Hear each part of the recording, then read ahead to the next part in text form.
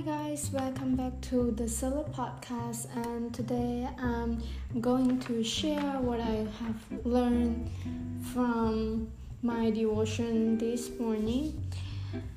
Well, I learned that I should work diligently and not being a slothful or sluggard. Well, this is such a good lesson that I learned this morning because every day I seem to feel very tired and lazy. I don't really want to do my work. Every day I would just I do my work, but in a very lazy way, so slow, like a slothful, a sloth. Yeah, sloth animal, which is very slow. So I should work harder. I should work diligently, not like a slothful or a sluggard.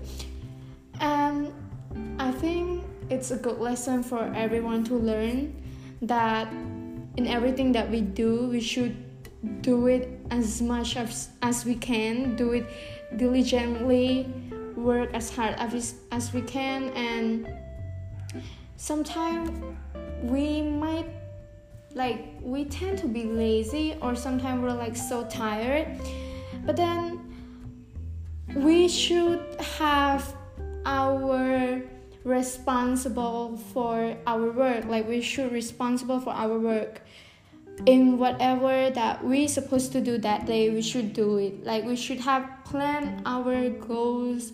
We should have planned of what we do. And if we plan that we're gonna finish this at this hour at today, so we should work diligently to finish it. Don't just say, okay, I'll just do it tomorrow, and then tomorrow again. There is always tomorrow. So then you keep saying, I'll just do it tomorrow, and then tomorrow you say that again, I'll just do it tomorrow again. So your work is not gonna done while you're just gonna say tomorrow and tomorrow. So I just want to encourage you guys to work diligently and work as hard as you can, while do not be a slothful person or a sluggard.